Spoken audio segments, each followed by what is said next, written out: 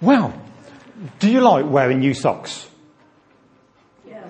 Yeah. Do you like wearing new shoes? No. No. Just came into my mind thinking, well, sometimes when there's something new to put on, it all feels a bit different to your old cardigan or your woolly socks or something. And it takes a bit of time just to wear it in, doesn't it? The thing about the Bible is, though, quite a few of us, maybe all of us, have read about Peter already. We know about Peter. He's one of the main characters in the New Testament. So even though perhaps it's a new series, maybe Peter's more like an old woolly jumper, where we can sort of think, yeah, it's sort of, I brought it out because it's been spring and summer, now it's getting into winter. This is just thinking a few weeks ahead. And now I'm putting my old jumper again. I'm putting my old jumper on again. And now it feels, lovely. So hopefully over the next few weeks, as we talk about Peter and think about him, we're not just going to be thinking, I've never just thought about that before, although we might. But we'll be thinking, oh yeah, this is a familiar chap. This is familiar to me. But hopefully there's going to be a few twists about what people, the speakers, talk about Peter. Silly question. How many disciples did Jesus have?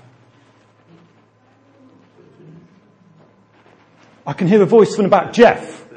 13. That's one answer. Would anyone like to give me another answer? 72. Lovely. Would you like to give me another answer? 12. Lovely. Any more? Thousands. Yeah, should we go a bit bigger than that? Billions. Millions. Would you say it again? Yeah. The good news is we are Jesus' disciples, aren't we? So Jesus called the original 12, and he still calls disciples now. The interesting thing was that when you read through the Gospels, none of the disciples really volunteered. They didn't sort of have a notice saying, if someone marvellous come past, I'm going to be his disciple. It was Jesus saying, Margaret, I want you to be my disciple. And then immediately they get up and say, jolly good, I'm going to follow you, Jesus. That's what happened, wasn't it? Jesus said to them, come, I want you to follow me. I want to make you fishers of men. We've mentioned it already, but over the next few weeks, a lot of us can use this if we want to. If you don't want a sheet of paper, but you're into Facebook, then on our Facebook page every day, there's going to be a photo coming up like this that says what the reading is going to be. And this is today's set of readings. And just one verse that caught my imagination as I was sort of putting all the photos together. So if you want to follow it that way, that'll be good. So there were 12 original disciples. Millions, billions now. But within those 12 disciples, there was an inner circle as well. Can anyone remember their names? Peter, James, John and Andrew. That's great. So 2 sets of brothers, weren't it? And they were kind of Jesus' inner circle. If you remember, we've heard about what Peter's dad's name is, but his mom and his dad didn't call him Peter. They called him a name that means hearer. And that's called Simon. And most of us would have heard of that. But of course then Jesus called him and said, Simon, I want to call you Rock. So he called him Cephas or Peter.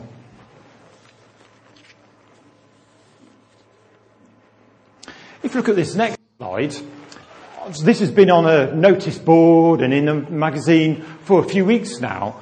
And I put 9 different adjectives or characteristics or things that Peter was like. Disciple, fisherman, denier, leader, go-getter, writer, orator, follower, saint. And we know he wrote, or at least we think he wrote 1 Peter and 2 Peter. We'll be talking about that in a little while.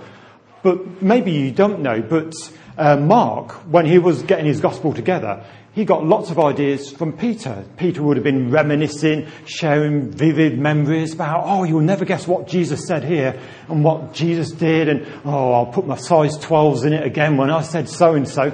And Mark wrote lots of those things down. So when we read Mark, often we're finding what Peter did. So that's his writer. I wonder if you could think of any more. You know I like interaction.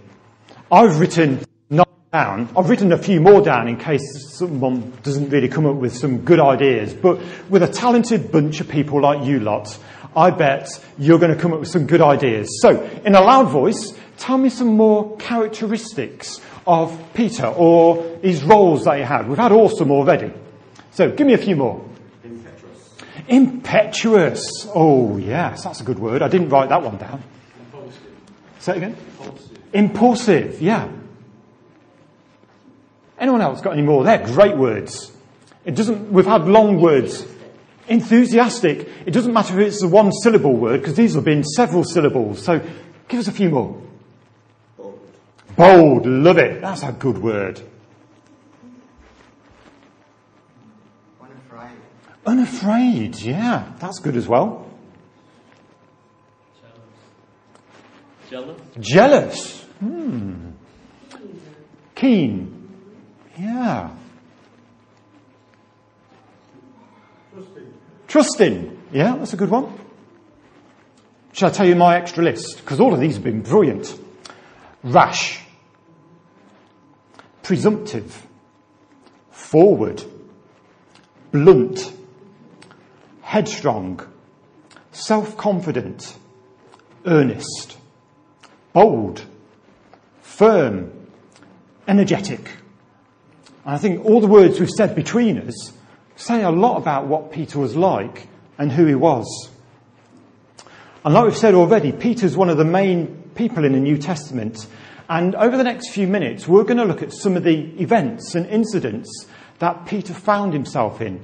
Because before we can read 1 Peter and 2 Peter, it's a good idea to find out what the chap was really like, isn't it? And so the best way to find out is to read the Gospels and to read the book of Acts. It tells us a huge amount. If it helps, you can close your eyes. I won't think you've gone to sleep. It's okay. All it's going to do is just help you imagine the scene. Because what we want to do is not just think about the words we're familiar with, but try and put ourselves in Peter's place. Or put ourselves in someone else's place, and you're looking at Peter and you're thinking, oh, not again. Do you know what I mean? So here are quite a few. There's loads more. So like I say, read the Gospels, read the Bible, read in plan if you want to, if that helps. But get into seeing what Peter was like. John 2, 1 to 12. I bet it was a marvellous, amazing occasion. It was Jesus' first miracle. It was the first song we sung today as well, wasn't it? Water you turned into wine. Can you imagine the scene? Jesus and his mother and some of the disciples had been invited to go for a wedding. We know about it because it says it in great detail. And we know that the wine ran out. They're having loads of goods. Hooray! 3 cheers for the bride, 3 cheers for the amazing groom, and things like this. And they're having a whale of a time. And so even though they'd have enough wine, it was such a jolly occasion that they needed more wine. And so they had a problem because the local off licence wasn't so local. It wasn't there. It was a bit different in those days. So what did Jesus do? He said this: fill the jars with water. Now draw some and take it to the master of the banquet. If I was Peter or any of the other disciples, I wonder what I'd have thought. I wouldn't have seen any miracles before. Jesus was magnetic. Jesus was saying all kinds of things about himself already, and his personality would have been really wow. If you'd have heard it, and you sort of heard the man say, everyone brings out the choice wine first, and then the cheaper wine after. The guests have had too much to drink, but you have saved the best till now. Perhaps you haven't had a drink yet. And you're just thinking, oh, I want to believe that Jesus has done something marvellous and brilliant and something amazing like that. But I haven't tried it yet. And the proof of the pudding is always in the eating, isn't it? And so when you'd had your first sort of beakerful or glassful, you just thought, well, not glass. But if you had your beaker or just a swig, you just thought, golly, this is great wine. And I saw it. It was water just a few minutes ago. Wow. Jesus turned water into wine. Scary teachings. Matthew chapter 5. So Jesus was on this mountainside, but there was lots of people with him. And we know it's about the Sermon on the Mount, don't we? But imagine you were there. Imagine you were Peter. Or imagine you were one of the other disciples that was there. And Jesus is saying things like, do not worry about your life, what you'll eat or drink, or about your body. And he says, and ask and it will be given to you. Seek and you will find. All these things that were just so different from what the rabbis and what you'd have heard as a youngster. You were just thinking, wow, he's teaching differently to all the people I know. He's teaching with authority, as people would later say about it. Jesus went off, but there were lots of people following him. And so there was this place where there weren't any shops. It was just a deserted, solitary place. But there were over 5,000 men with him, as well as children and ladies. And Jesus says, what are we going to do for food then, everyone? And the disciples say, well, there's these fish and some loaves. But then he does another miracle. Can you put yourself there in your imagination? In this solitary place where there's no off-licences, no Tesco, no Asda, no Sainsbury's. You can't go and get any bread. And there's 5,000 people there. As a disciple, would you say, Jesus, just send them away. It'll be all right. They'll go hungry for a little while. But Jesus does something amazing. How far could our jaw drop if we were sort of seeing that after all these thousands of people had eaten, there were 12 basketfuls left. They'd had more than enough. And yet, there were all these basketfuls left. You'd have been looking at Jesus and thinking, wow, water into wine, miracles of changing a small amount of food to a lot of food. How about Luke 5? You're in a house. There's lots of people there. And then suddenly you hear a bit of a knocking. And then a few minutes later, this chap on a mat is just lowered down and you're there. You can see it all. And Jesus is talking about it. Talking about healing and love and being different. He was teaching the people. This mat came down. Now, if someone with a mat came down here, what would happen? We can't imagine it, can we? But in there, what Jesus said was, be healed. And then what did was the mat needed anymore? Was the mat sort of just pulled up again and the man was still on it? Not at all. Jesus healed. Peter was there. He was watching it all, these unexpected things that he saw. Youngsters, Matthew 19, 13, 15. Now it doesn't say Peter said, clear off to the youngsters. But in my imagination, I can imagine that Peter was the spokesman for all the other disciples. And he will say, don't go to Jesus. He's too busy for you, young child. Clear off and sort of go and see the rabbi down the road on Saturday. And he'll sort of sort you out. But Jesus wasn't having any of it. Let the little children come to me. How was that different? Children weren't, like in Victorian times, perhaps seen and not heard, or even not seen. And yet, Jesus said, come on, come to me, come and sit on my lap. I'm going to tell you some stories that you're going to find amazing. Because he said amazing stories to adults, so he must have said amazing stories to children as well. Can you imagine it?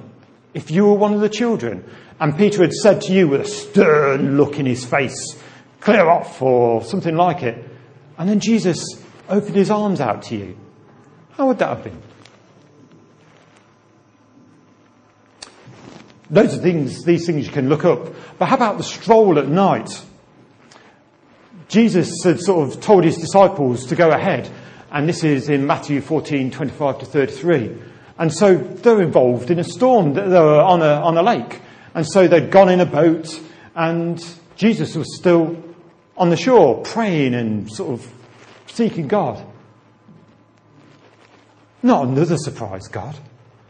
Not something else that we didn't expect.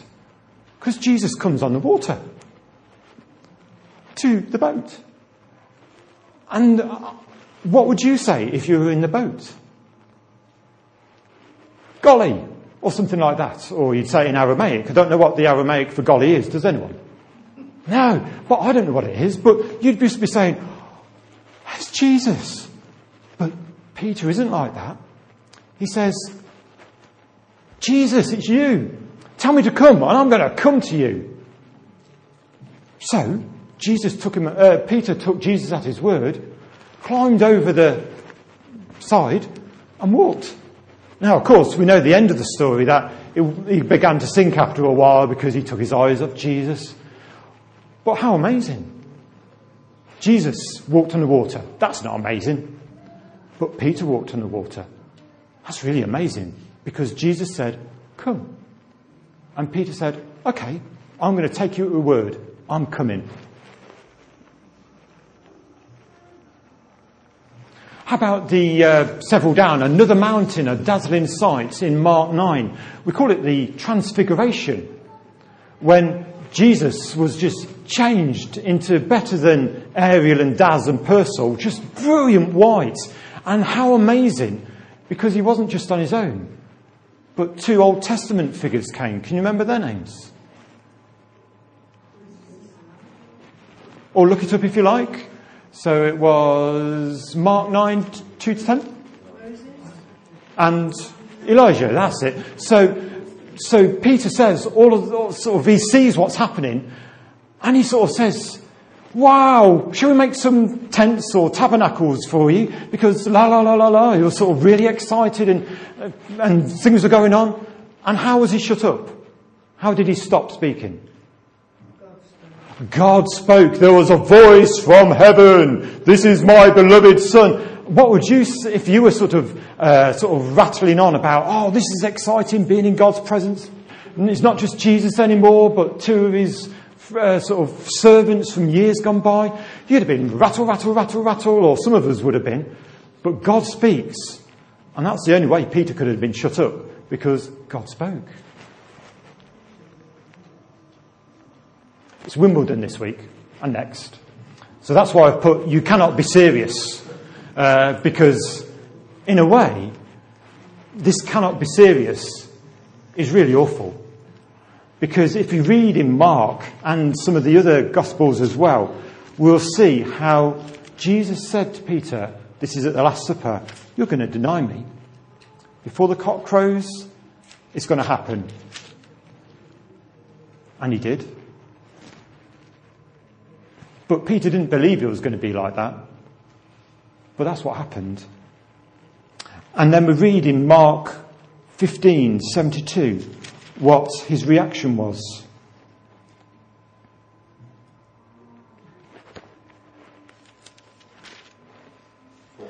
14, that was it. I could see that wasn't right. Thank you very much, John.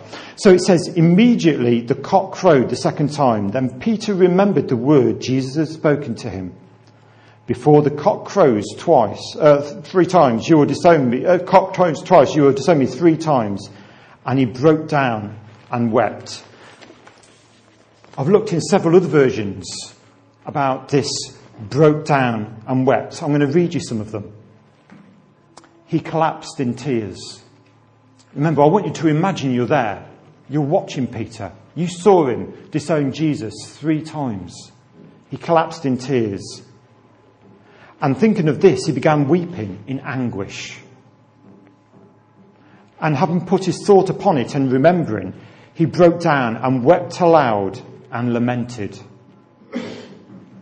And throwing himself down, he burst into tears. And he broke down and wept. Then Peter began to cry very hard.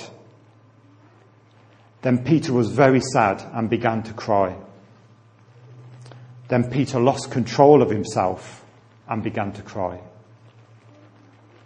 So putting ourselves in that place where you can imagine you're at the Last Supper maybe, and you heard Jesus saying to Peter that you're going to deny me. And Peter says, no, I won't deny you. I'll do anything for you, Jesus. And yet he denied 3 times. But then his reaction was just to say, oh dear. To weep uncontrollably, to lament, to just know that he'd done wrong and that Jesus had predicted it.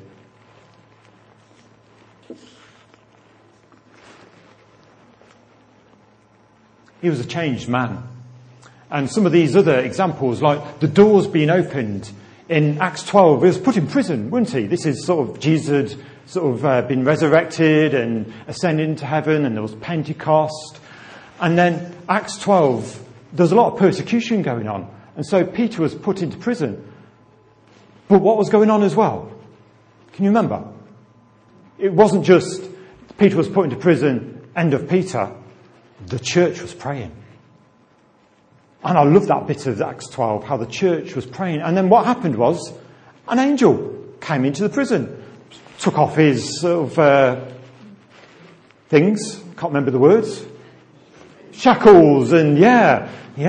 Oh, I remember years ago we used to sing, my shackles are gone, my spirit is free. That was a sort of song from a few years ago. But his shackles, so this angel took them all off and then opened the doors, and then he was out. So here's the prison. But then Peter realised he was free and he was out here. And so where did he go? Not back into prison, but he went to where the church was praying, didn't he? And so he knocked on the door, and his servant girl sort of heard him. And remember, don't just listen to it. Put yourself there. Put yourself in this situation. So he knocked on the door, and Rhoda came and wanted to answer it, but she ran back saying, I can hear Peter's voice. And the older people, devout, praying, loving God, they said, you cannot be serious as well, didn't they? It can't be him, it's got to be his angel. And so in the end, they opened the door and, hey, hallelujah! Jesus has done it again because Peter's here. But how are you if you're the fellow disciples there, seeing Peter come out of prison? And how are you if you were Peter himself?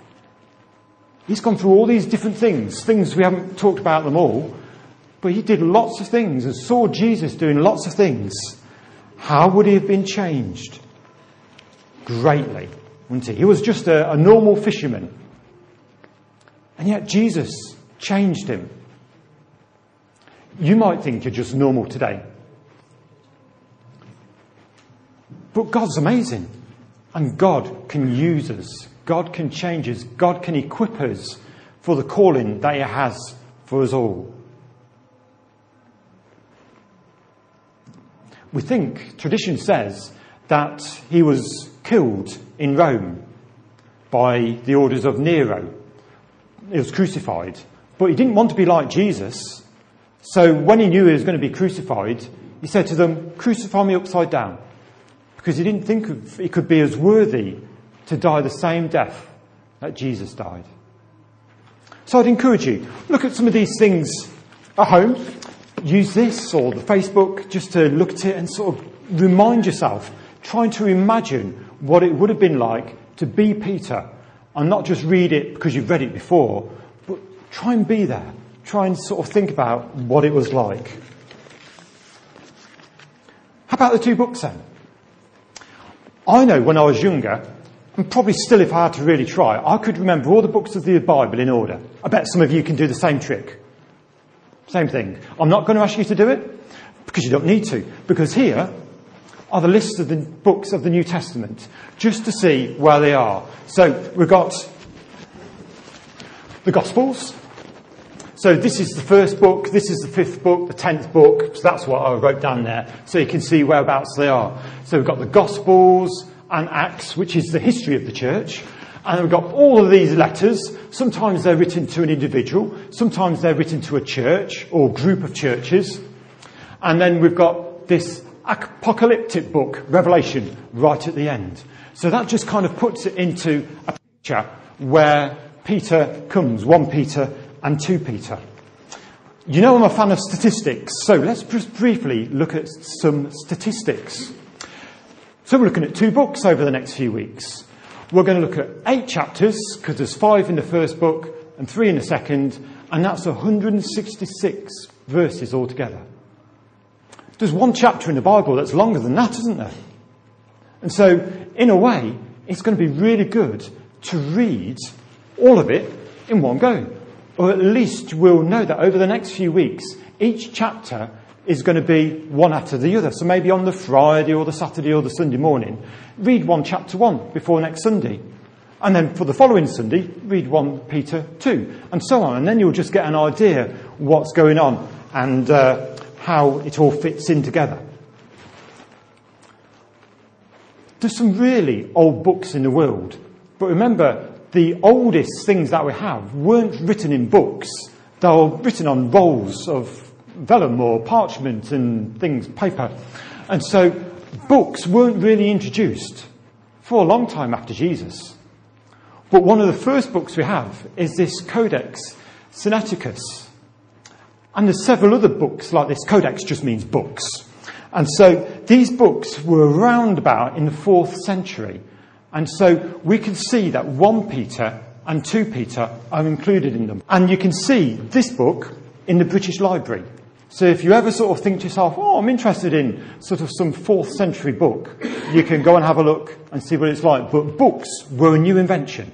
And so having a Bible in a book was a new thing.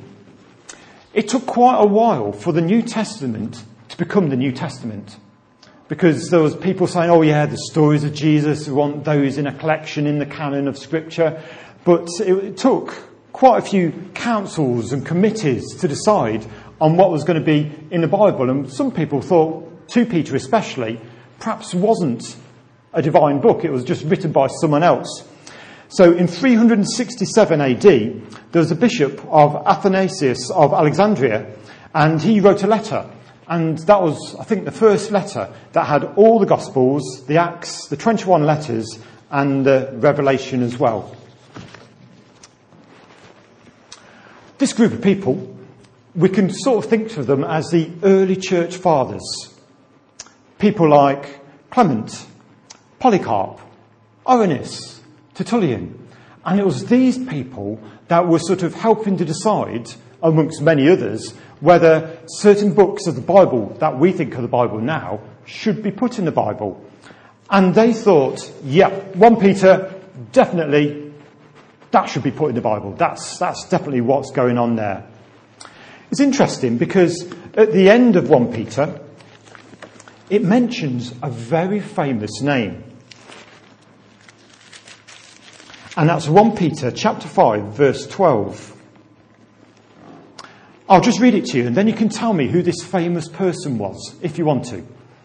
With the help of Silas, whom I regard as a faithful brother, I have written to you briefly, encouraging you and testifying that this is the true grace of God. Stand fast in it. Who's read about Silas recently? And how did you read about it? Where was he from?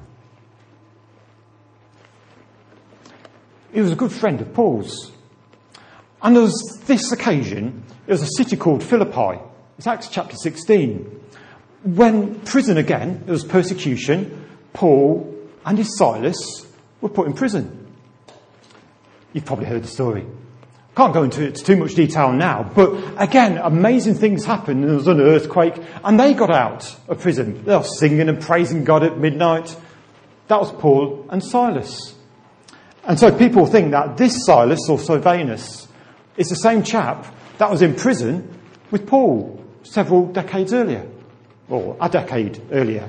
So again, it's just people that you read in the Bible sometimes just turn up unexpectedly somewhere else. So that was Silas there. We don't know where perhaps Peter wrote 1 Peter. It talks about Babylon. And some people think could be Rome, maybe. Some people think it's a place in Egypt, near Cairo. And some people think it was in Mesopotamia. So that's kind of Turkey, Syria way. So all of that you could look into if you want to. By the way, I don't know if anyone else noticed, but when Barbara set that shop up at the back where Paul and Lynn are now, there was a book about 1 Peter. And I thought, how brilliant, because if someone just sort of wants to look at it and buy it, Barbara's done a brilliant thing, and there it is, just by Paul's elbow. It's just there. And I thought, wow, that was an inspired choice to bring that. Because if you want to do some more study on your own at home, there's lots of things on the internet you can look at, and lots of people who will inspire us over the next few weeks. But there's a book at the back that we can read if we want to. Main theme: being Christ-like during times of suffering and hostility. And 1 Peter is just saying that we are pilgrim people, we're strangers and foreigners. And all of these things are on the website already, so you can see how 1 Peter is sort of set out in different sections. 2 Peter, people suggest that it wasn't Peter who wrote it. Some people think that 2 Peter is a pseudepigraph. And all that means is that some people think that when Peter died, one of his disciples wrote some things down that they thought Peter might have said or did say. And so they're sort of saying, well, this is a disciple of Peter, and so these are the sort of things that he wrote. There's all kinds of hogwash that people talk about the Bible, and some of it could be right, we weren't there. But the amazing thing is, we know that God has inspired Peter, maybe someone else, to say these things that we need to hear. And so, 2 Peter looks like this. He has the opening, hiya, a greeting, and then sort of different bits that are going on. And what we want to do now is just for a moment, before we sort of finish our portion of the service here, is to think, well, what are we going to do next then? That was a very brief introduction, because we could go on for hours about Peter. We could just be talking about Peter for 9 weeks easily. But that's just very few brief thoughts about the man and the book. So what should we do next? It would be brilliant to get to know Peter. And the best way to do that is to read all of the Gospels and the Acts of the Apostles. It doesn't take long at all.